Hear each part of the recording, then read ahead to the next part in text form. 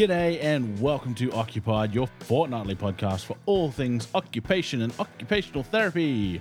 This episode, we took a deep dive into neuro, an area of practice that I know very, very little about.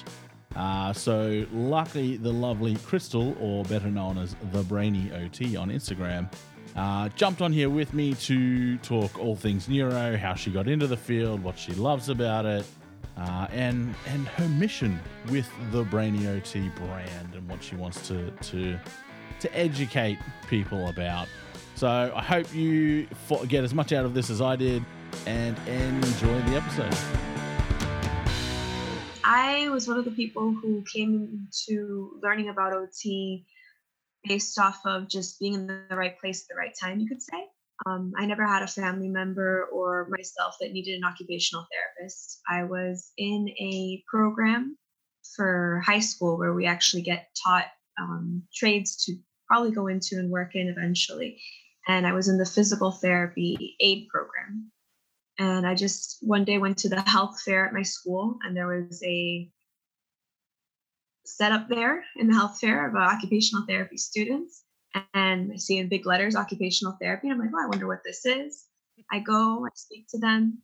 I was already thinking of doing psychology. And then they explained to me occupational therapy and how it's holistic.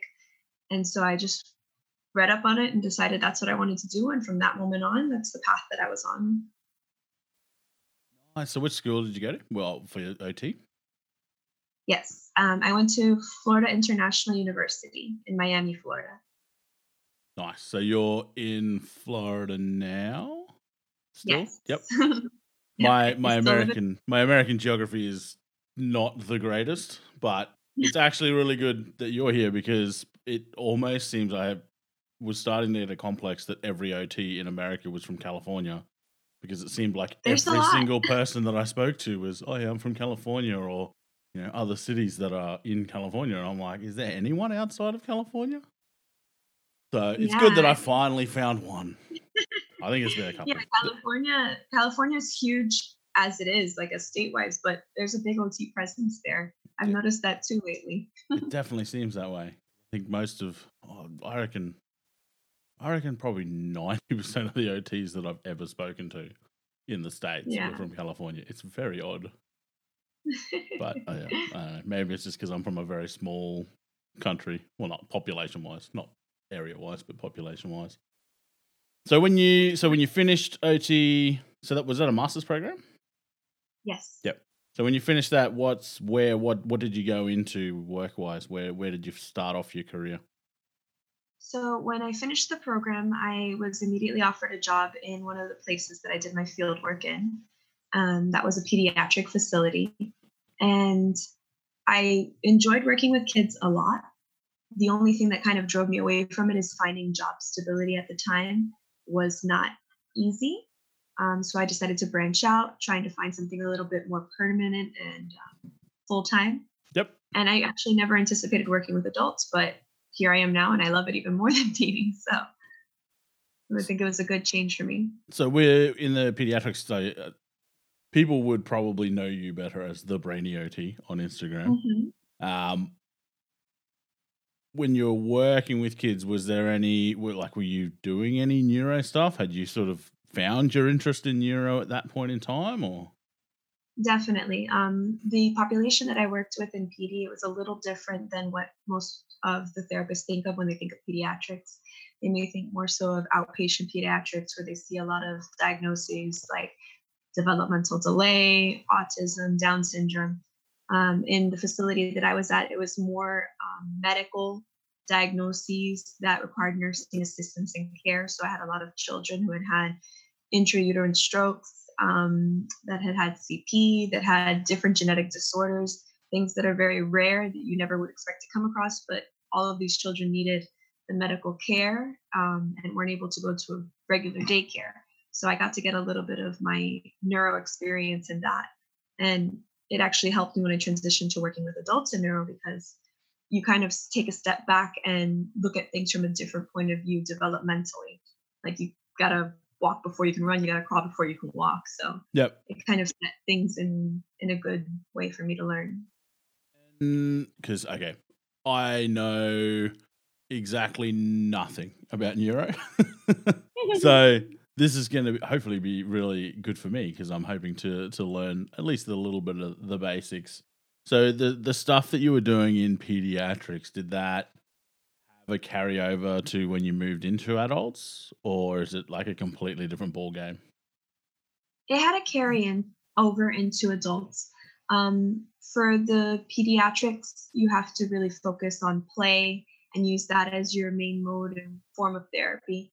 Um, so we would play in ways that I'd set up the environment to work on their deficits. So if we're dealing with someone who has really high spasticity or high tone in their arms, we could do some weight bearing over a ball while doing a puzzle. Just with an adult, I'm not going to have them doing a puzzle laying on their stomach on the ball because that's not very occupation based for the adult. Oh, that Maybe sounds like I'll, fun. yeah, sounds like a lot of fun. But maybe for an adult, I could do weight bearing while they're reaching for something, while we're doing floor recovery methods for safety. And actually, with pediatrics, you also have to have a certain way of how you approach the therapy session. If you go in and you demand, this is what we're going to do first, this is what we're going to do second, this is what we're going to do third, and then what I say goes, that doesn't always work so well. So being a pediatric therapist also taught me to be very creative in my approach and build that rapport and use it to my advantage, which I definitely do all the time with my adults, because with children, typically you're the boss and they listen to you. With adults, they're their own individuals. You can't expect them to just listen without having some sort of buy-in value into what you're showing them. Yeah, for sure. So what was some, I guess, of the more common things that we'll start with the kids. What was some of the more common things that you would see in the peds practice that you would work with? In the specific practice that I worked in, there were a lot of deficits with fine motor skills, with bimanual skills. So trying to get them to use their more affected side, attention, cognition, problem solving all go together.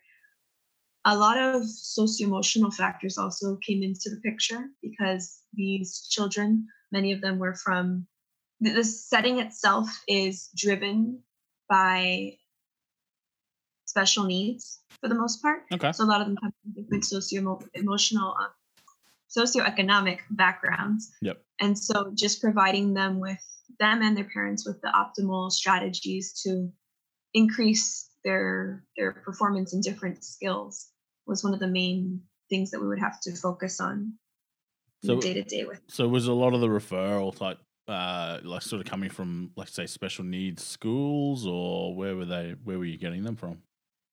The way that they'd end up in the facility that I was at, it was sort of set up like a medical daycare.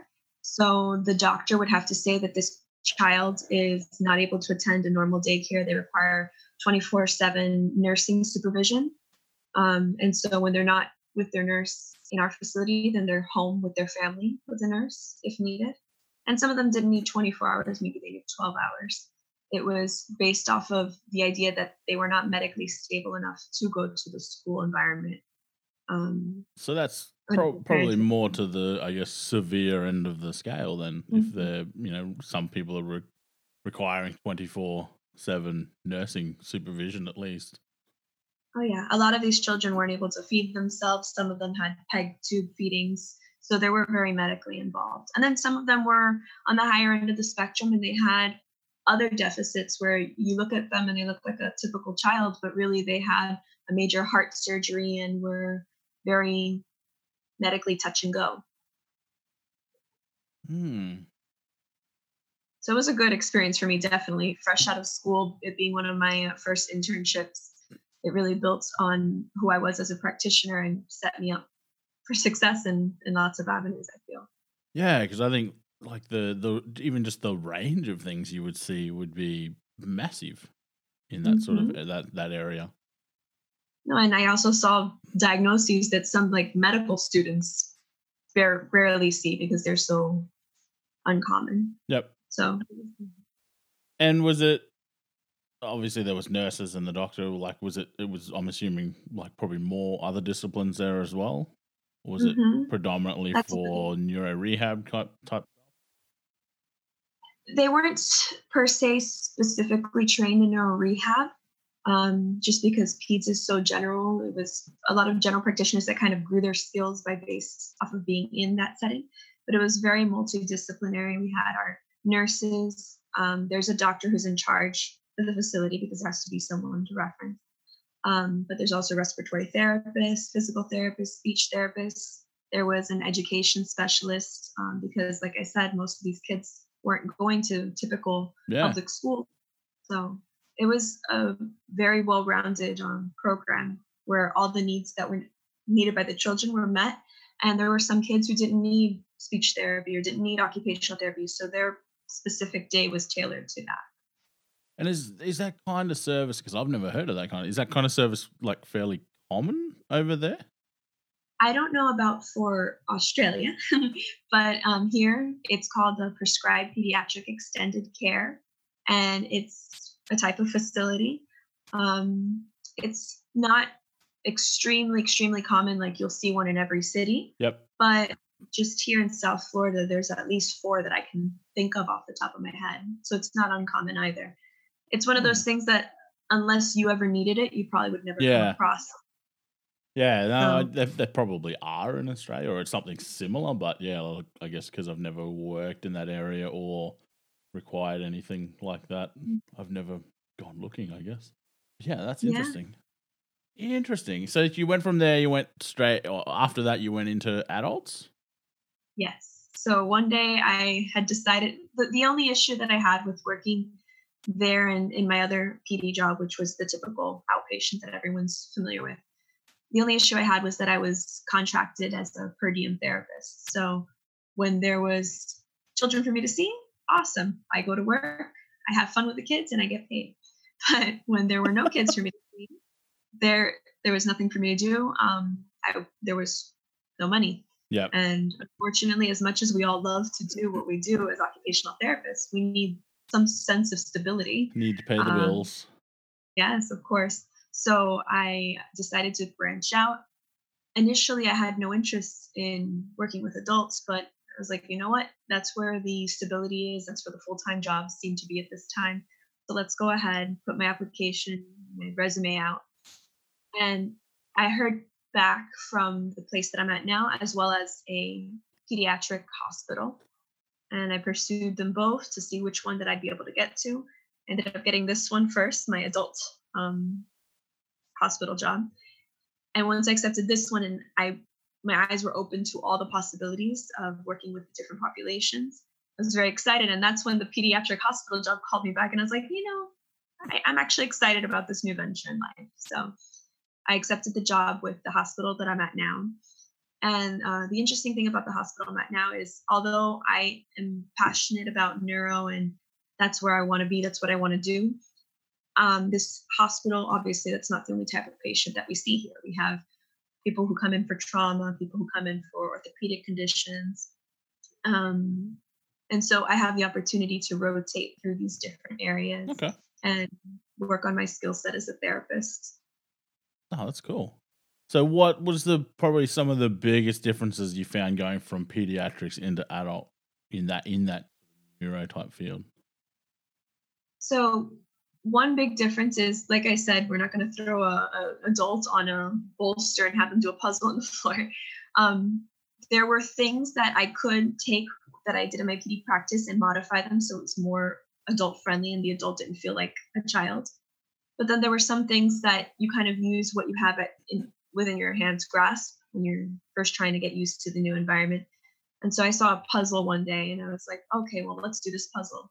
And I'm working with the puzzle. My patient has no problem with it because cognitively they had some deficits, so they didn't feel like they were being treated like a child. They just saw a difficult puzzle, and that's what we were doing. Mm-hmm. But I had another therapist come over to me and ask me, do you think that's really age appropriate, or do you think that the patient's going to feel like you're treating them like a child? And I looked at it from her perspective, and I was like, well, it is a puzzle of a cartoon animal, so I kind of see where she's coming from. But the patient wasn't complaining. But I just wanted to start, when I made the transition, being more aware of those things, trying to make sure that whatever we're doing is more occupation-based versus just doing it for the sake of the skill of visual scanning and problem solving and putting things together fine motor wise. So I started looking more at what did this person do at their baseline, what's their prior level function, what jobs were they interested in, and just that switch from going from play and just purpose of the activity Hmm. to making the activity more valued for the patient. That's interesting. That's something I've never thought of. Probably again because I've never worked in that area. But what's the general consensus with regards to like those type of activities? Obviously, that particular therapist didn't think that was age appropriate, but if it's like you said, if the client is open to it, like is the general consensus that it's based off what the client is open to, or is it based off what we perceive a person of whatever age they are should be doing? Like, what's the general consensus in how interventions are chosen? Yeah, it's definitely true that, I mean, what in this situation, I don't believe that I was wrong to have chosen it because it Mm, was targeting skills that the patient needed. Um, but I also wanted to take from what she said and take it into my future encounters with different individuals. I, for me, what works best is I look at what the patient needs, what they're willing to do, and what will be beneficial to them in the long run, or even in the short run, because you have to build it up in steps sometimes. mm, So there's a big push for occupation based because we as occupational therapists are supposed to facilitate the return to doing these valued tasks. But preparatory skills and activities, they have their part too. Sometimes before you can go jump into the big picture to dive into the deep end, you need to build the skills required and necessary for the ultimate goal. So I kind of just take it day by day, patient by patient. One big thing that you'll probably hear a lot in neuro rehab is that occupational therapy and neuro rehab is not black and white. It's varying shades of gray. What's going to work for client A is not going to work for client B, and you have to be very willing to accept that and mm. work with them where they're at. Yeah, no, it's interesting because I know, like my partner's a special ed teacher, and I know that kids, the activities the learning activities that they're often used with kids in those environments is tailored to, I guess, the age that they might be sort of delayed to, rather than their chronological age, because that's if they're Mm-hmm. functioning at a, let's say a grade 3 level, but they're currently in grade 6, giving them grade 6 work isn't going to work because they're not going to be able to do it. Yeah. And I've seen the same thing working in mental health. Something that's fairly common with, especially I've noticed it more with younger adults, especially with schizophrenia, is they tend to have almost I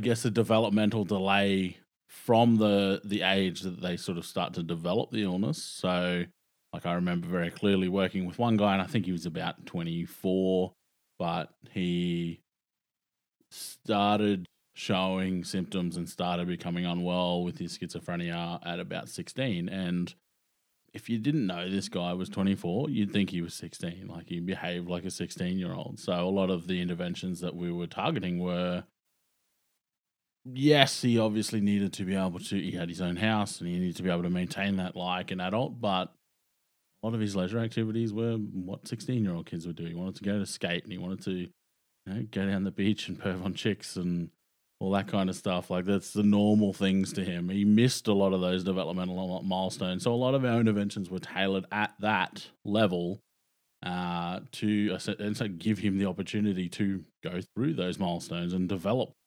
into a 20-year-old sort of thing. So yeah, it's an interesting concept. I don't think a lot of people, because I've heard the whole is that really age appropriate thing before in mental health and in a few other places. So I think it's something that people need to kind of put some thought into, because if I've seen a lot of people that will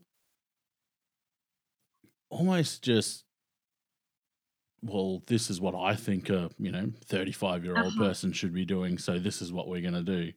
Whereas, mirroring their expectations yeah, on yeah, and I don't think my it works very well doing it that way. And it's also, I mean, with neuro patients, one of the biggest diagnoses that we may come across is traumatic brain injury. And Mm. when someone has a traumatic brain injury, there's multiple number of levels that they can be at. Are you familiar with the Rancho de los Amigos brain injury levels? I have heard of it, but I'm not, so I wouldn't say I'm familiar with it.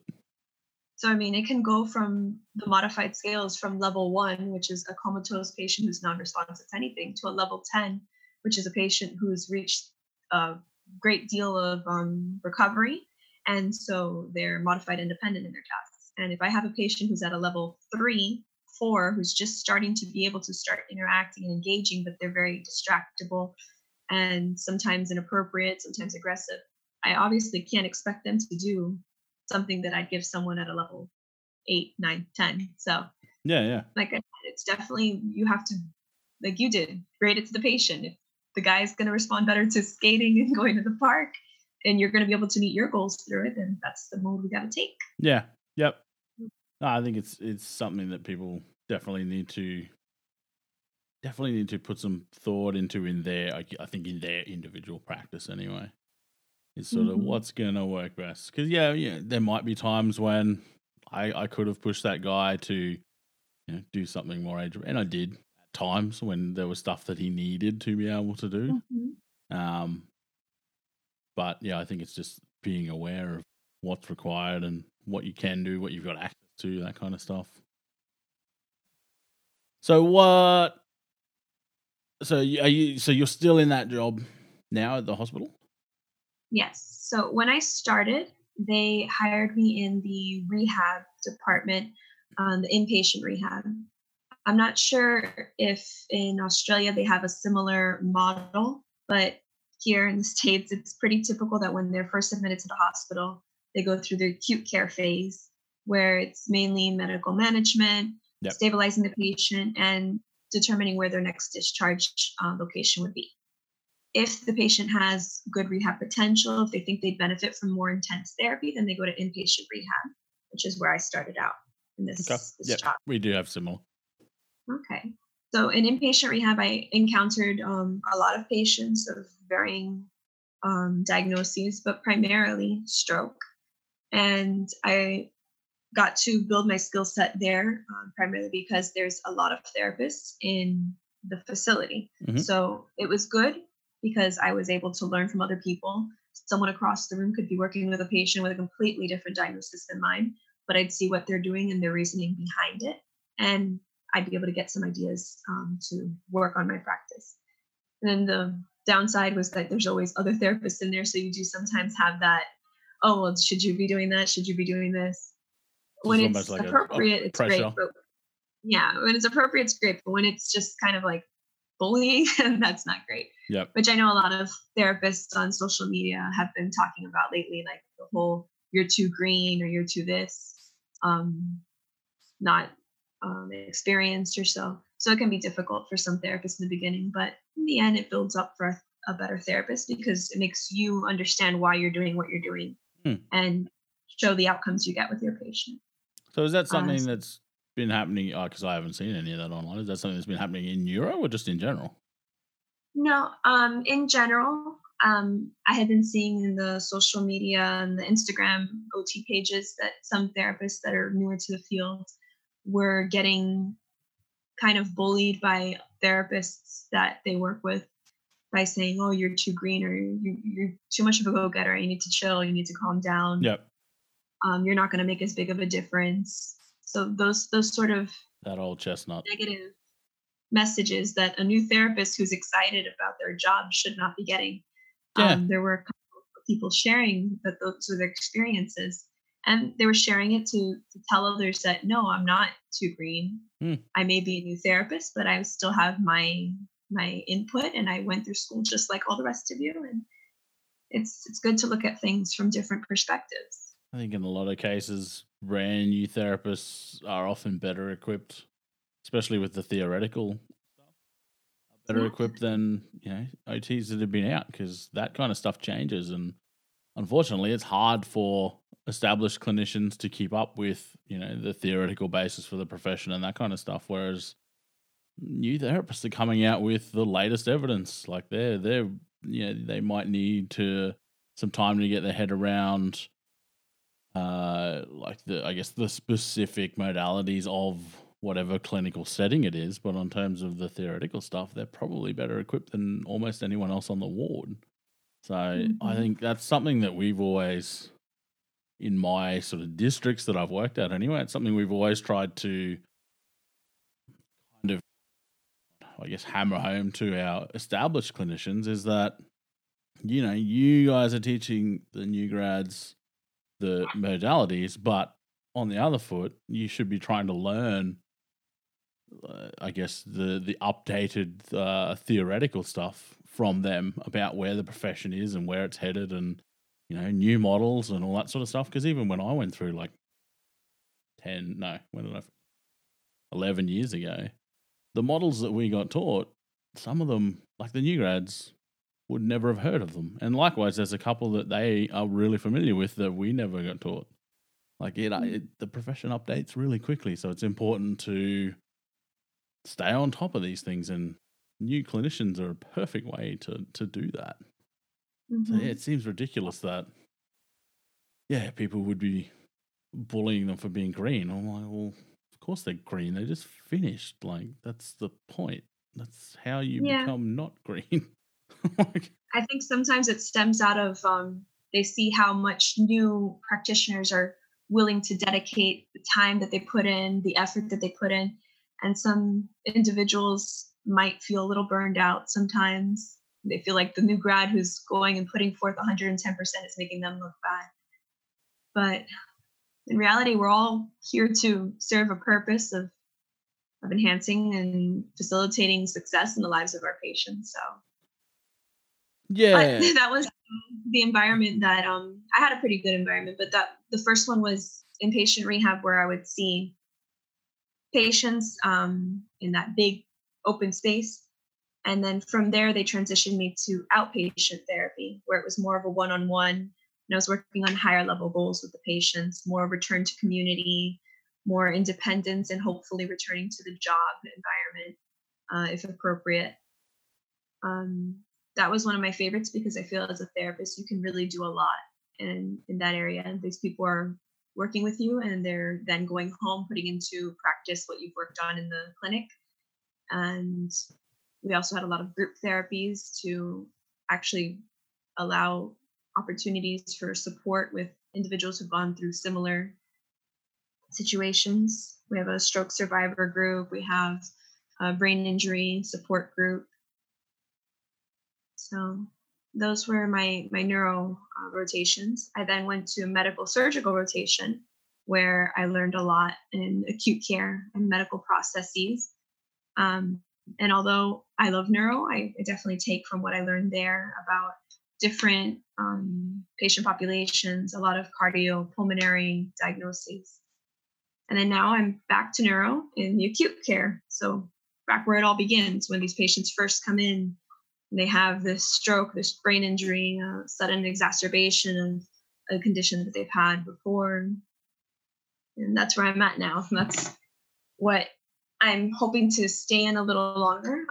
I see that there's a big area for growth and for education, because strokes are actually highly preventable. A lot of people see strokes as a kind of passive mechanism, like, oh, it happened to me. I couldn't do anything. It happened to me. Yeah. And it's important to educate people on the risks and such.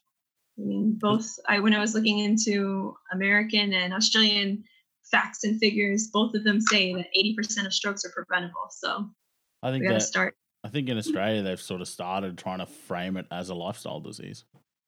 Yeah. Similar to, like diabetes and that kind of thing. Like, they've tried to look at it as like, it's, well, what did you say? 80%. 80% is preventable. That's a massive, a lot.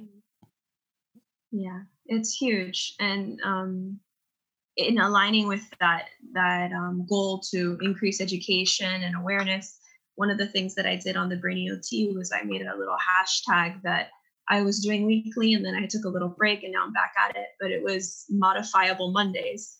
And so it's to show the modifiable risk factors that contribute to stroke. And like you said, diabetes is one, hypertension, high cholesterol, all these things that so you've got are smoking, really lifestyle. You've got smoking on there. Yeah. Yeah. So I just think that's one of the most important things for us as practitioners to take into account is our role in educating people on ways that they can modify. And we can do this from any level of care. You don't have to be working with someone who's had a stroke to educate them. You can educate someone that you see smoking. Hey. Yeah, and I think that's important. Is that the only thing you really need is an awareness of what those factors might be, and I can guarantee that any clinical area, you're going to see someone that is participating in one of these risk factors that you might be able to potentially save their life by educating them on that fact. So yeah, no, I think that's awesome. So what was it? So on the Brainy OT, on the Instas, and you've got a website as well. Where did that all stem from? What made you start that? So I've always been very excited to talk to people about neuro concepts, and I love the idea of one day going into academia and teaching. But as far as this social media presence, it had never occurred to me, to be honest, until one day I was talking to one of my friends. We had gone to an autism walk together, and she was telling me about her social media page, which of course I knew, I had followed it, but she was telling me, oh, you know what? I think that you'd be great for this. I think that you should go ahead and explore your passion and share your thoughts. I think there's a big group of people who would want to listen. And sure enough, she's right. Her little shout out is to Heart of OT, which many of you are familiar with. And so that's where it started off in May. I think it was probably like the last day of April or so where we had the conversation, and I made the page. And then in May, it just happened to be Stroke Awareness Month. And I was like, okay, let me really maximize on this and go ahead and share an A through Z, neuro A through Z, in order to start educating people on the things that I've come to learn in the process. And I had also recently become a stroke certified rehab specialist. So that was another angle of me trying to educate and assist people in learning with all the things that I had recently learned.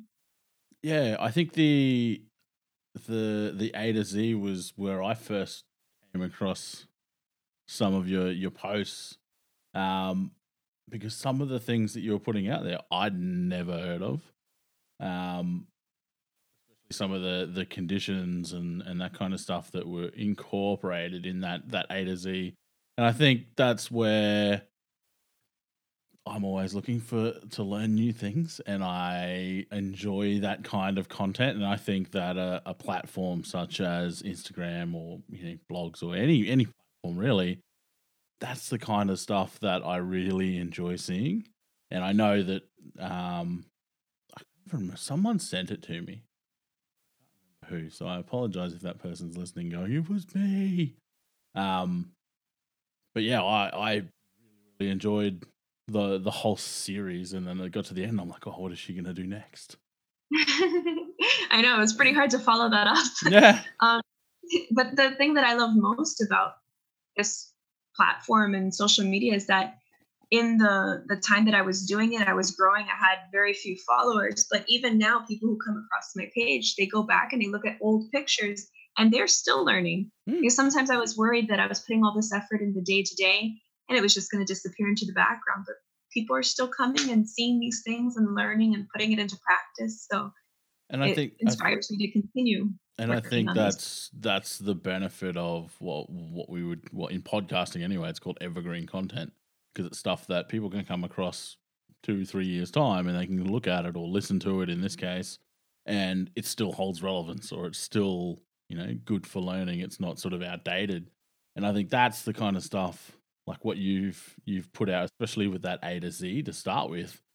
That's evergreen content at its finest. Like, I could go back through here and probably find some of these ones that I don't remember and learn something new right now. So, like, that sort One of of my content is favorite awesome. ones that I don't know if you saw, but one of my favorite ones that I'd love everyone to go back and look at, because it was a dangerous stunt of me to try pulling, was P is for penumbra. And it's one where I have a picture of the brain and I use fire to demonstrate what a penumbra is.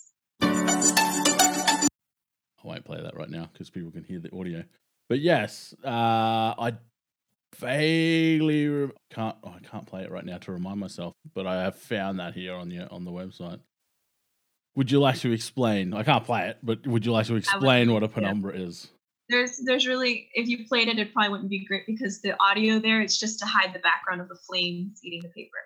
But the penumbra is a picture of a brain, and I had my husband hold a lighter on the other side of the picture and start touching the paper so that you see the browning of the area that's coming into contact with the flame. And it eventually gets browner and browner, and then it bursts into flame. And the idea behind it is that when someone has a stroke, the area that is immediately affected and becomes dead brain cells because of the ischemia is called the core. And then everything surrounding the core that's not completely, I'm putting air quotes here, burnt, is the penumbra. And penumbra is salvageable brain tissue that it's not completely gone. It's still there. We can work on it. We're going to have to work with a lot of neuroplasticity and continued rehab, speech, physical therapy, in addition to our occupational therapy, to work on skills that could have been lost, but they were spared. So the whole P is for penumbra. It's just a picture of a brain that I set to fire. And then I was like, look, that's the core, the big hole in the middle of the paper. That's the core. That's gone. But we can use neuroplasticity to work with what's left. Yep. Salvage some of the not destroyed tissue by fire. Yes, exactly. Because I did see that. I felt like a lot of people didn't watch it. So I was like, man, I almost burned my house down and no one saw it. I'm going to post that specific post in the show notes of this episode so everyone has to go and watch it, because that sounds awesome. Because I did notice that one of the other things I did, one of the first posts that caught my eye was your post about Norman Doidge's book, one of Norman Doidge's books, which happened to be a favorite of mine. And I was like, yes, someone else in OT that's actually reading this work and looking at applying it, kind of thing. I feel like both of his books were, well, he has more than 2 books, but the 2 books that are based off of the 2 main ones. I feel like anybody who works in this sort of population or in anything with people and they want to facilitate change, they can read these books and they're going to come away with so much knowledge. Just it's amazing how the brain works and how it's so experience dependent, and there's stories of miracles in those books. Yeah, well, there is. So just for context, there's the Brainswave Healing and the Brain That Changes Itself. I think are the names of the 2 books, and the first one is essentially a lot of the theory behind neuroplasticity and social impacts on the brain, etc. And the second one is pretty much all stories of people who have put a lot of the theories from the previous book into action, and how it's impacted them and how they've improved a whole range of conditions. I think there's 8 or 9 different people that they follow in that second book. Really, really interesting read, and an easy read if you're not a big reader. I'm sure there's audiobooks and all that sort of stuff, but definitely worth checking out. Even from my mental health perspective, there's some stuff in those books that I put into practice. I remember working with a guy who had really long, he'd been diagnosed with schizophrenia for a really long time. I think he'd been in the system for probably longer, maybe 30 years. I think he was diagnosed early 20s. When I was working with him, he was early 50s. And due to medication over that length of time, he was presenting or starting to present with Parkinsonian symptoms. So there was something in one of the stories in the second book about a guy. It was a young guy who'd presented with Parkinsonian symptoms and was using conscious walking. And that was something that we tried with this guy, even though, completely different setting and working in mental health, but same symptom or similar symptoms, and was like, what do we got to lose? Worst things worse, he starts walking and exercising. So it did work.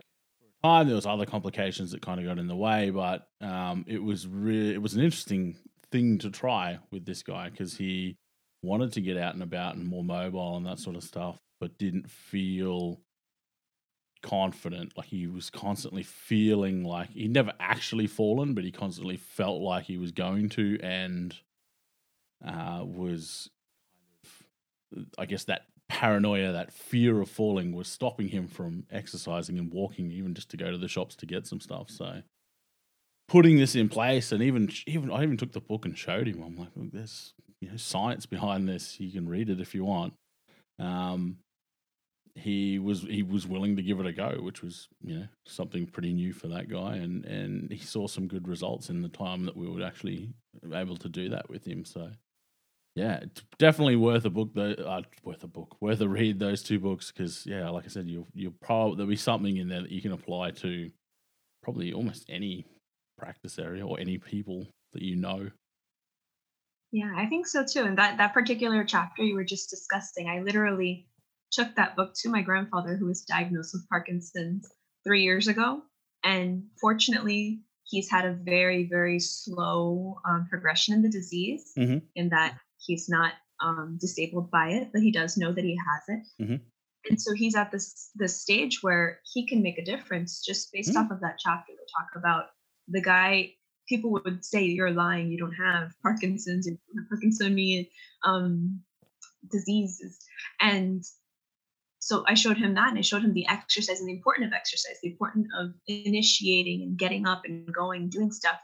And I'd like to say it changed things. He was a little more active for a while there. But I think that book is really good for us as clinicians, but also for individuals who are in the patient role, to show them that you're not a passive recipient of life. You have an active contribution that you can make towards your health. And even if it's just doing one thing differently a day, it's going to make a difference in the long run. Because it just reminded me of another book. In your neuro work, do you do a lot of stuff, I guess, with the person's sort of social environment and their sort of connections with other people, relationships with other people, that kind of stuff? Or is it mainly focused purely on their, I guess, obvious symptoms, I guess you'd say? So in the different areas that I've worked in, we go about approaching those things differently. Right now in the acute care area, I am a little more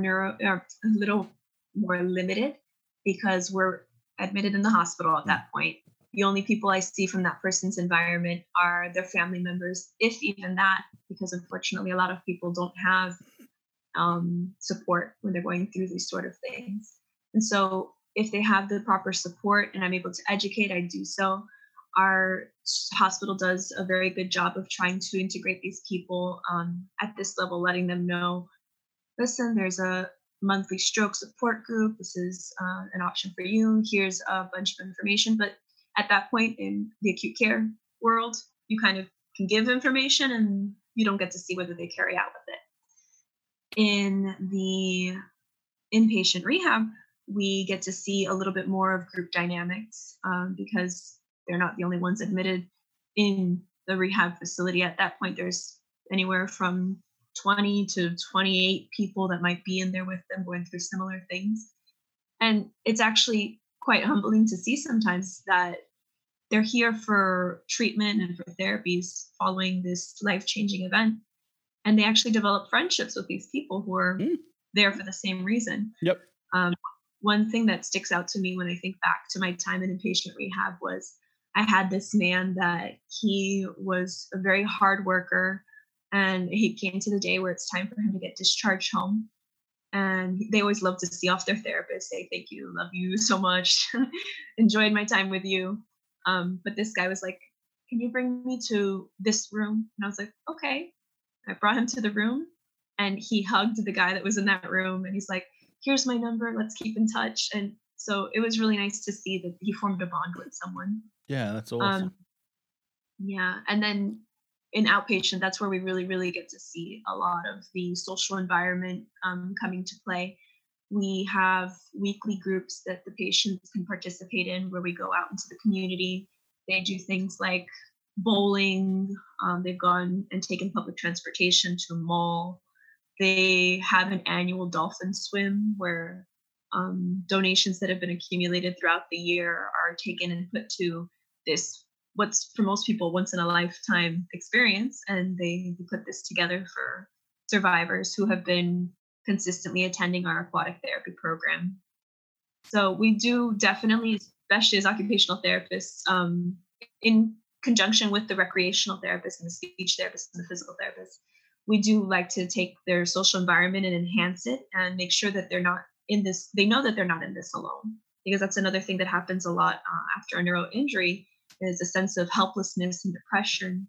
It's very common Yeah, to occur because there's a you are a person that you've been your whole life, and then from one day to the next just you're not, instant. you're different. Yeah.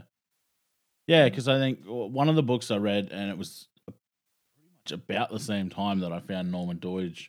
I don't know if you've read it. It's by a guy named Daniel Siegel. And I think this one might actually be an audiobook only, but it's called The Neurobiology of We. And it's essentially about how neuroplasticity works based on relationships and connections and that kind of stuff that we have, and how essentially really highlighting how important that is for one, but how it the impact that good and bad relationships can have, not just on the obvious stuff like our mood and our emotions, but also on how our brain is actually wired. So it's been something that I've always, ever since I listened to it the first time. I'm sure it's only a couple of hours, like audiobook. But it's something that I've always looked at, mainly obviously in mental health. A lot of the people that we see, they're anxious, they're depressed, they've got whatever going on in their life, but quite often the ones that we used to see in the hospital and then subsequently in the community after that had really limited social supports, or didn't have the skills to develop a social network. Like, for example, the guy that I was talking about before, who presented as quite almost like a 16-year-old at 24 years old. He'd sort of missed all the skills that you would learn sort of late teens into adulthood on how to make adult relationships. So he didn't have any sort of, I guess, age appropriate friends. He didn't know how to get a job. He didn't know how to get a girlfriend. He didn't have any of these skills. And from after reading that book, I started sort of not just thinking of these kinds of things as social issues and emotional issues, but also, I guess, almost as a neuro issue, because those sort of deficits, those social deficits over a long period of time, rewire how we actually function and how we see relationships and what we get out of relationships and what we expect from relationships. And the same can be said, I mean, after reading stuff like that, I see that sort of stuff everywhere. And you'll see people that have, had a string of bad relationships all of a sudden, not all of a sudden, but are usually more likely to have a negative thought when it comes to getting into a relationship, or come into a new relationship with negative expectations, that kind of stuff. The social environment has a massive impact on how we think. And that's why I was just curious as to how much it's looked at, I guess, through that process of going through like an acute and then rehab and then community, in that sort of neuro process, how much it's weighted. It's a huge, huge, huge part of it. I was looking to see if I could find the researchers' names, but unfortunately I can't. But there's the social environment is a big part of our environment in general and what supports and structures we have in place. And there's studies that have shown that the more enriched an environment is, the more plasticity that, like you said, the more plasticity that can be involved, and also the better outcomes for the individual. And the studies actually looked at mice or rats, can't remember which one, but and they looked at them in solitary confinement versus in an enriched environment with other mice and with little jungle gym things for mice. And Mm-hmm. they see that the brain itself, Oh, they see that the brain itself grows in response to these supports that are in the environment. yeah. And someone who doesn't have the social environment that might support the individual overall might not have as many opportunities made available to them. So they're already put at a disadvantage, an unfair disadvantage, but a disadvantage nonetheless. And so this is why it's really important for us as therapists to look into what we're seeing as positives that could help facilitate progress for our clients, and make sure that we make them aware of it and maximize on it. And also what we can see as areas that might be a little troublesome, maybe can promote some backsliding into maybe some more negative situations. A lot of patients who come to us with a neuro diagnoses. Oh no. Okay. A lot of people that come to us with neurodiagnoses, it might be following some risky behavior, like driving under the influence. Drunk driving could be a car accident, we'll have a brain injury. We can have someone who's using drugs that maybe there's a high correlation with cocaine and stroke. And so if we have this person, their life has been saved, they've already gone through the rehab process, but then they slide back into those negative social environments, they're putting themselves at risk for, again, having injury. And they're also just not maximizing on the quality of life that they were afforded again. So it's very important for us to take into consideration the social environment, not only the people in it, but also the way that the person perceives themselves and what they do. What's the instance of like illicit substance use among people who have, had an accident, or like, is it high or is it no more than normal, would you say? It depends, because I feel that uses of substances it's usually as a crutch almost. With some individuals, especially individuals who have mental health illnesses, it might be a little higher. And then with someone who has a stroke, it's not really high. Yeah. From what I've seen, because there's not as much pain involved. Yeah. In that versus, but actually that's not true, because there are some strokes that can affect the center of the brain. It's called a thalamic pain syndrome, that individuals who suffer from that, they have a central nervous system pain that it's intense. Maybe even a towel or something brushing on their shoulder can be perceived by their body as excruciatingly painful.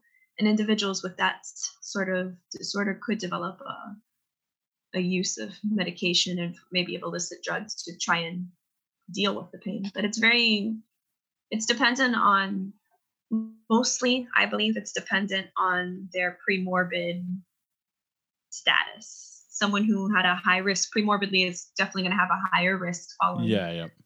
No, just the study that you were talking about before. I've heard a similar study, but with illicit substances. I believe it was Johan Hari that was talking about it. Who the study he was discussing was essentially like this two lots of, I think they were rats or mice, I can't remember, but one, they were given, I have a feeling it was cocaine, and they were in a really barren cage. There was nothing for them to do. They were given this, little thing of cocaine. They could use it whenever they wanted, and they would essentially use it until they stroked. whereas the rats in the other cage were given heaps of stuff to do. There was other rats there. They had, there was a social environment. There was wheels and toys and food and all that sort of stuff. And they found that the rats in that environment, in the really, I guess, rat heaven type environment, didn't use. And they were using that as, I guess, correlation between humans in their use. The theory being that people with less than, I guess, satisfying social and living environments are more receptive to using illicit substances. It just, I was wondering if, just because the two studies seem similar, they were just obviously one was looking at drugs and the other one wasn't, but the situations that they were testing sounded similar. I was wondering just whether that meant that there might be a higher instance of illicit substance use among people who've had a brain injury or people that have had a stroke, that kind of thing. But there could be a correlation between that, and I may not have seen it because people who come to therapy as outpatients tend to, like, in order for you to leave your house, get in the car, drive to the hospital, pay for parking, you have some sort of buy-in value and some sort of value for your life that you want to go actively make it better. Versus there might be some people who, when they leave acute care, they go straight home or they go to a different facility and we never see or hear of them again. And for all I know, these people might not be actively seeking therapies to advance their condition, their state. So maybe that's an area that's open for more research.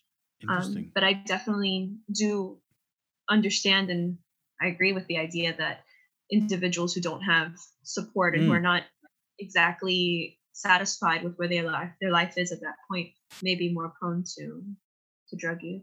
But that's a really valid position that you bring up, in that the people that are engaging in the rehab, by the time they've even got there, they've done so much, like they've bought in. It takes a lot of effort to get out of the house and get out of your depression that you may be suffering. Yeah. I mean, even those of us who have not had a neuro injury, we know that when we're feeling good, we don't want to put all that extra effort, but the fact that they show up, that speaks to their perseverance. Yeah, no, that's awesome.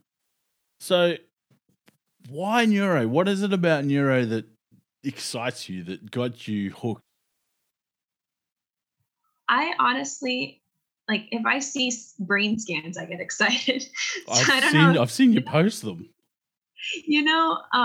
How some people can talk for days about coffee and some people can talk for days about, like, retirement funds and stuff. I actually had, in my job, there was a person there that was for retirement funds, and they were talking about it, and I could see it in his face. He was so engaged and so excited to talk to me. And all I kind of heard was, blah, blah, blah, blah, blah, money grows, blah, blah, blah, blah, blah. And it's not that I was tuning him out. It's just that it's not my area that I'm passionate, excited about. But neuro, I mean, I don't know what it is about it. I guess it's the fact that all of our brains are so different. And the whole nature versus nurture thing that we're presented with when we first get into school. I was a psych on undergrad, did my bachelor's in psychology. And so when I first came across that argument of nature versus nurture, it was a little more like, oh, duh, it's most likely nature. You're born the way you are, and then things change or nurture. And then things change as you're nurtured. But now you see that two individuals can have the exact same injury to the exact same part of their brain and have completely different outcomes. So I like to look at the person, how they're clinically presenting. I like to look at the radiology results and see exactly where the injury was. I like to be able to discern, oh, well, it happened in this area, so maybe I'll see this deficit versus this one. And I just feel like I'm able to make such a difference and help individuals when I go in there and I empower them with knowledge. And I love neuro in general, but I feel like my area that I'm most excited about is stroke, because, like we mentioned, how preventable it is, how much education goes into it. There's an acronym that everyone and their mother and their father and their children should know, and that's BEFAST, BEFAST.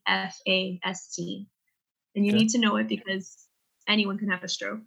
And educating yourself and those around you can save lives. And so I'll go ahead and say what those Yeah, letters mean. please do. V is for balance. And so if there's any sudden change in balance, sudden change in your equilibrium, some people say that they felt like they were drunk when they were walking. That could be a sign of a stroke. E is for eyesight.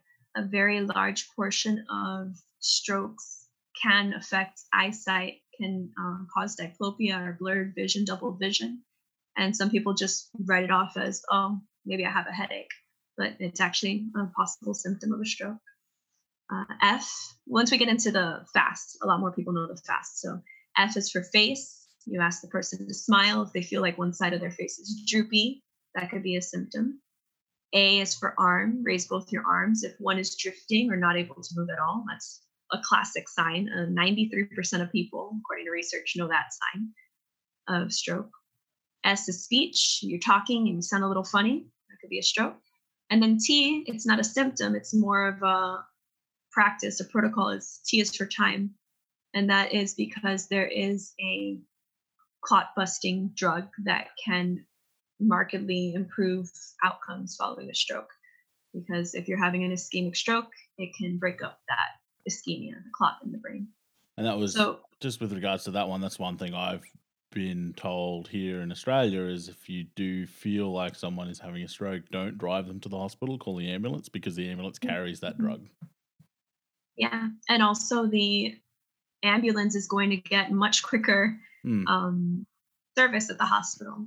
A lot of another big thing as our countries are becoming more aware of this, the importance of medical attention for this, a lot more comprehensive stroke centers have been established. And I saw that that's something you guys have in Australia too.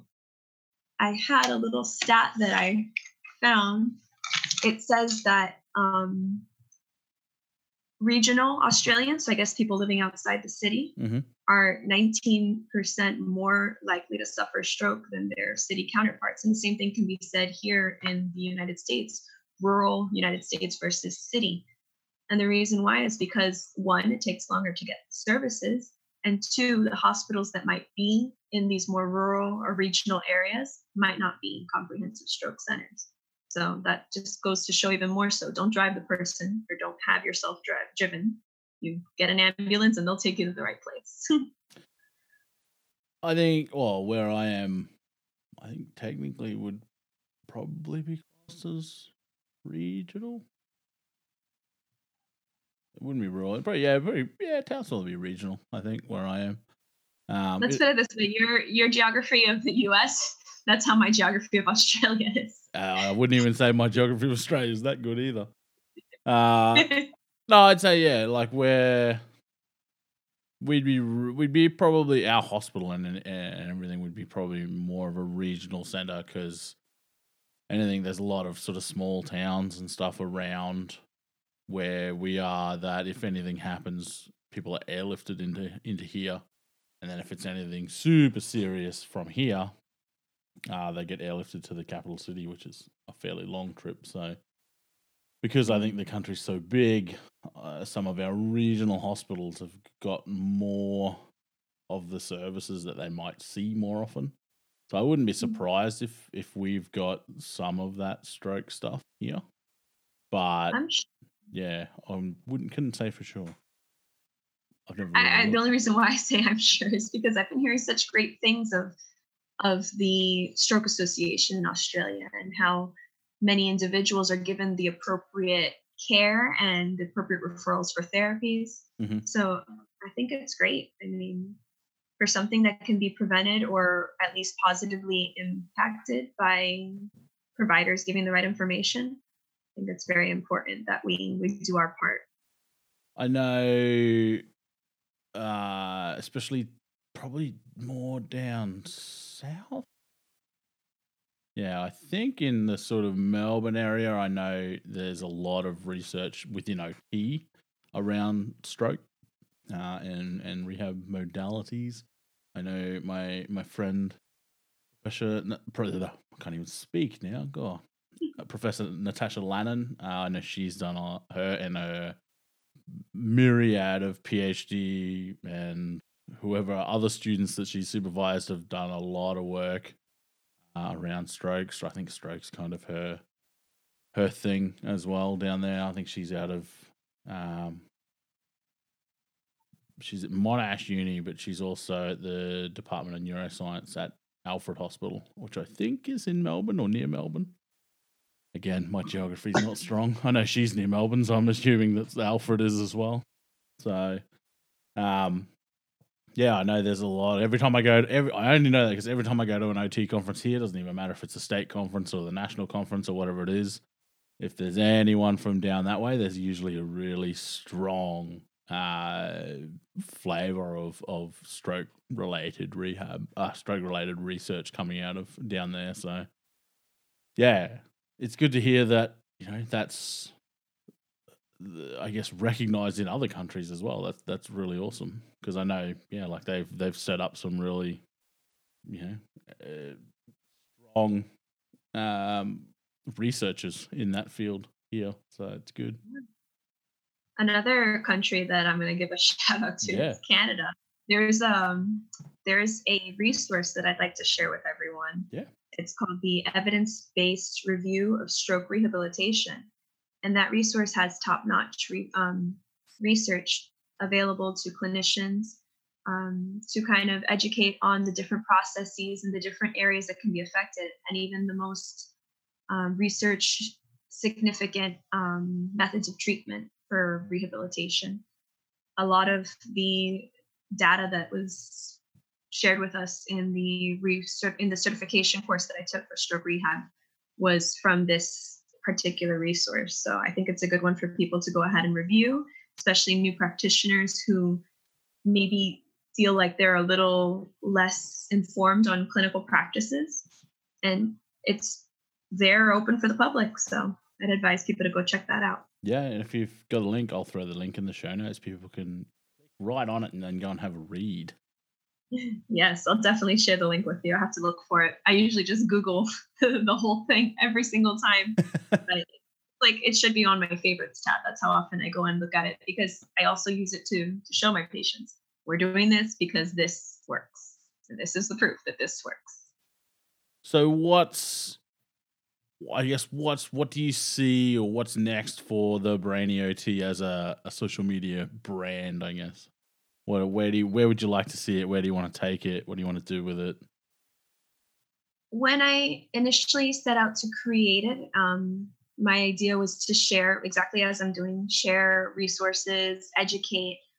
I would like to make the site a little more organized in having specific to caregivers, specific to patients, specific to students and practitioners, because I think all those areas of people are interested, they're listening, and the information is given differently based off of who's the receiving party. I can go talk in medical terms to some people, and then some people I have to really break it down for me to ensure that they're receiving the message and they're understanding it, and they're going to be able to put it into practice in their own lives. So I really would like to expand on the website. I had toyed with the idea of doing a blog, but I need a little bit of inspiration to see what people want to hear, what they want to read about. And then ultimately, I'd like to maybe present at a national or at least regional, state level.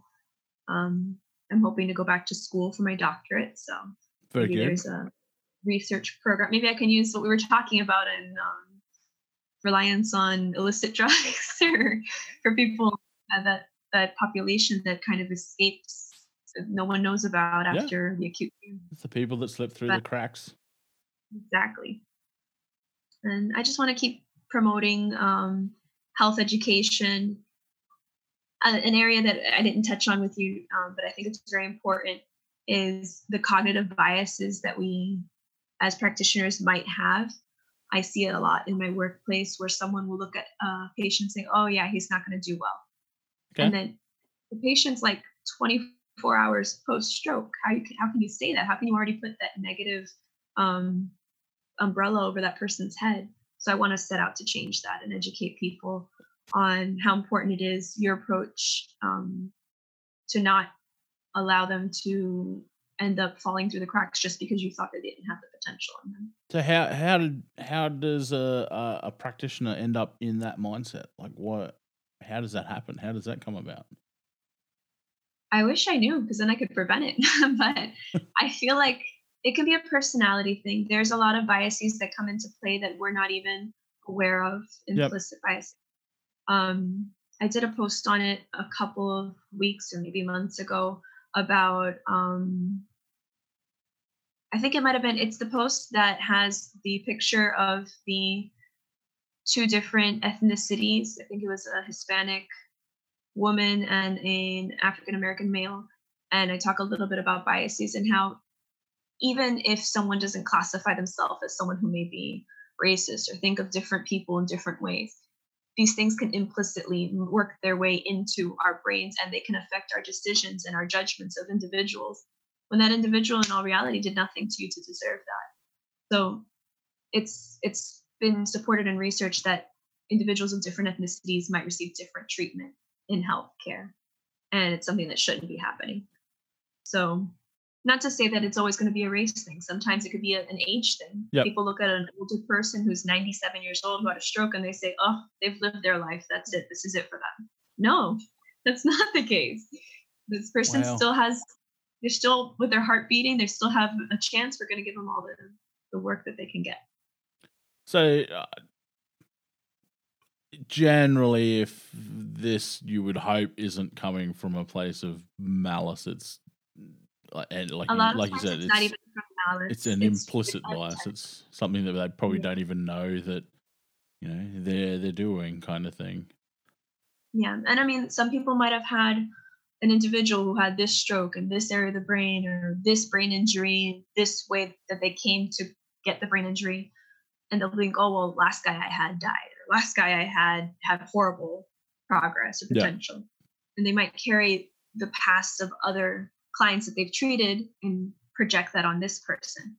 And I feel very strongly that whatever you project onto the patient, whether it's positive or negative, it's going to affect them tremendously Yeah. and their ability to meet their goals and their willingness to meet their goals. If you go into a room and you tell someone you're never going to move your arm again, that's going to stay with them for the rest of their life. Even if they had all the potential and the plasticity in the world, they're not going to move their arm because you already told them that and they believed you. I think the best way I've ever heard that described, and again, I'm terrible memory. I can't remember who told me. So if you're listening, please forgive me. Was like as OTs, we are extremely aware that a person's environment can impact their occupational performance. Well, when someone's engaging in rehab, we as a therapist become part of their environment. So that's the whole concept of therapeutic use of self. And that can work in a negative way if you're going to bring, generally when I discuss this with my students, I'm talking about when they bring their baggage from home and into a therapeutic relationship, like it's going to have an impact. You are part of that person's environment. And like we said, we know without question almost that a person's environment is going to have an impact on their, like every OT model shows that. It's going to have an impact on their occupational performance. So one of the things I think I try and do a lot with my students with regards to bias and that kind of stuff is self-awareness. If because the same thing happens in mental health. I've seen it with not just OTs, all different clinicians. Like people have I've seen it happen. People have specific diagnoses that they're just like, oh, this person's going to act like this, and I can't deal with that today, kind of thing. Or again, it could be a race thing, it could be a sex thing, it could be an age thing. It happens a lot, unfortunately. I'd like to say it doesn't, but I'm not real good at sugarcoating things. But one of the things that I try and get my students to do a lot of is reflection, self-awareness, because I'm a firm believer, and I've seen it happen 1,000 times, that a lot of the times these biases happen because people just don't know that it's there. And the simple fact of becoming aware of it, like it might be that or for instance, in Euro, it might be that, your grandparent had a stroke at a certain age. So someone who comes in of a similar age to that grandparent, however long ago it may have been, you may have this automatic thing like going to end the same way, whether that was good or bad or whatever. Most people may not actually put two and two together until they actually sit down and do some reflection and come up with what might be causing that. Once you do, I think it lessens the impact almost immediately, just being aware of it. Definitely. Especially that we're a profession full of empathetic beings, it feels. So once you put that empathy and you stop and you realize, okay, why do I have this idea of this person? A lot of times when I see people get frustrated, or even myself, I might get frustrated. Maybe you have a particularly difficult patient who just doesn't want to work with you. You stop and you think, would you be all in on jumping up and doing what this therapist is telling you what to do if you had all these other things that you were worrying about at the time? So I feel it's definitely important to put forward that good foot as a practitioner, make sure that you're meeting them where they're at and asking them, like, what is it that you feel we need to work on, giving them a little bit of power in their rehab, a lot of power in their rehab goals. I think that's one of the things, especially with one of my pet peeves is when people say difficult clients, or because I don't believe that that's a thing. Yeah, I mean that's just you projecting your problems on them. Exactly. Or it's just you not having found a way to connect with that person yet. You might need to broaden, your communication skills a bit.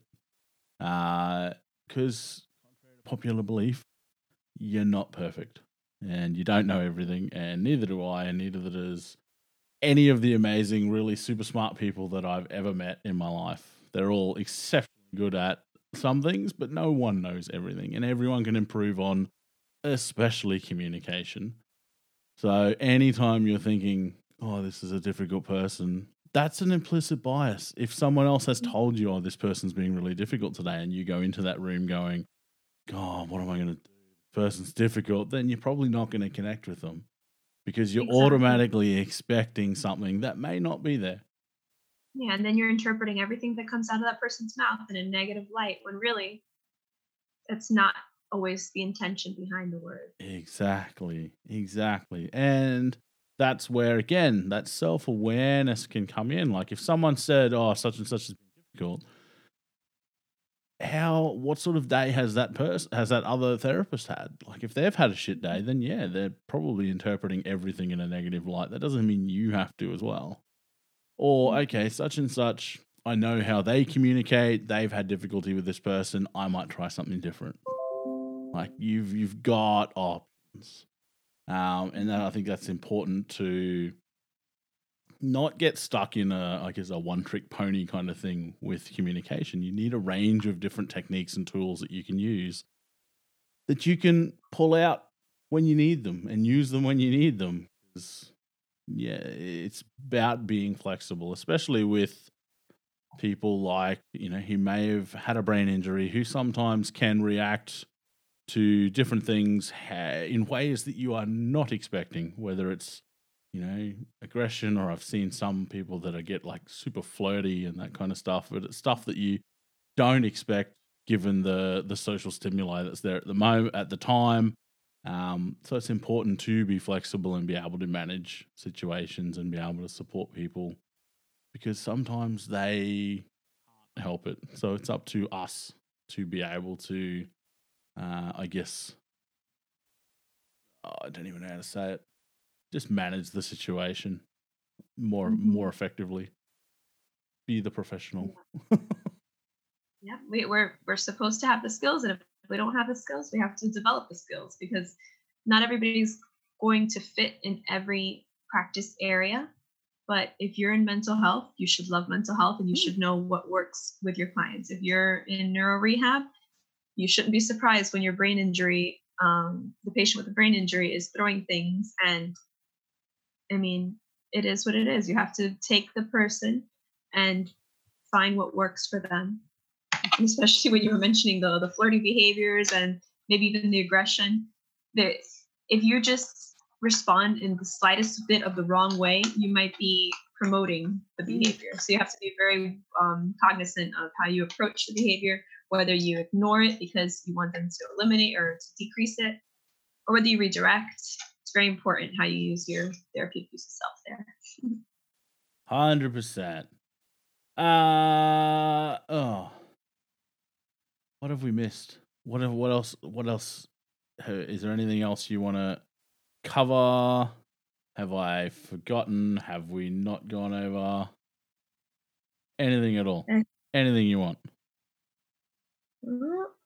I think most of the things on my list we got to check off. I don't have a list, so I don't have anything to check other than learning from you, which has been really, really interesting, and I can't thank you enough for coming along and having a chat. Thank you so much. And I'd like to let everyone who's listening know that if you guys ever have a question, my inbox is always open. I love interacting with people, sharing resources. Like you said, we don't always have the answers, but when it comes to this practice area, I'm able to find the answers if I don't have them. So I'd love to help in any way that I can. Yeah. And where can people find you? Your Insta, your website, where can people find you? Yeah, I mean, I've made all the social media websites that I possibly could with the Brainy OT, but I'm really only active on Instagram, I think. But yeah, I'm there, and I look forward to interacting with people. If you go to the Brain, I'll put the link up. I'll put the link up to that specific post that we were talking about earlier.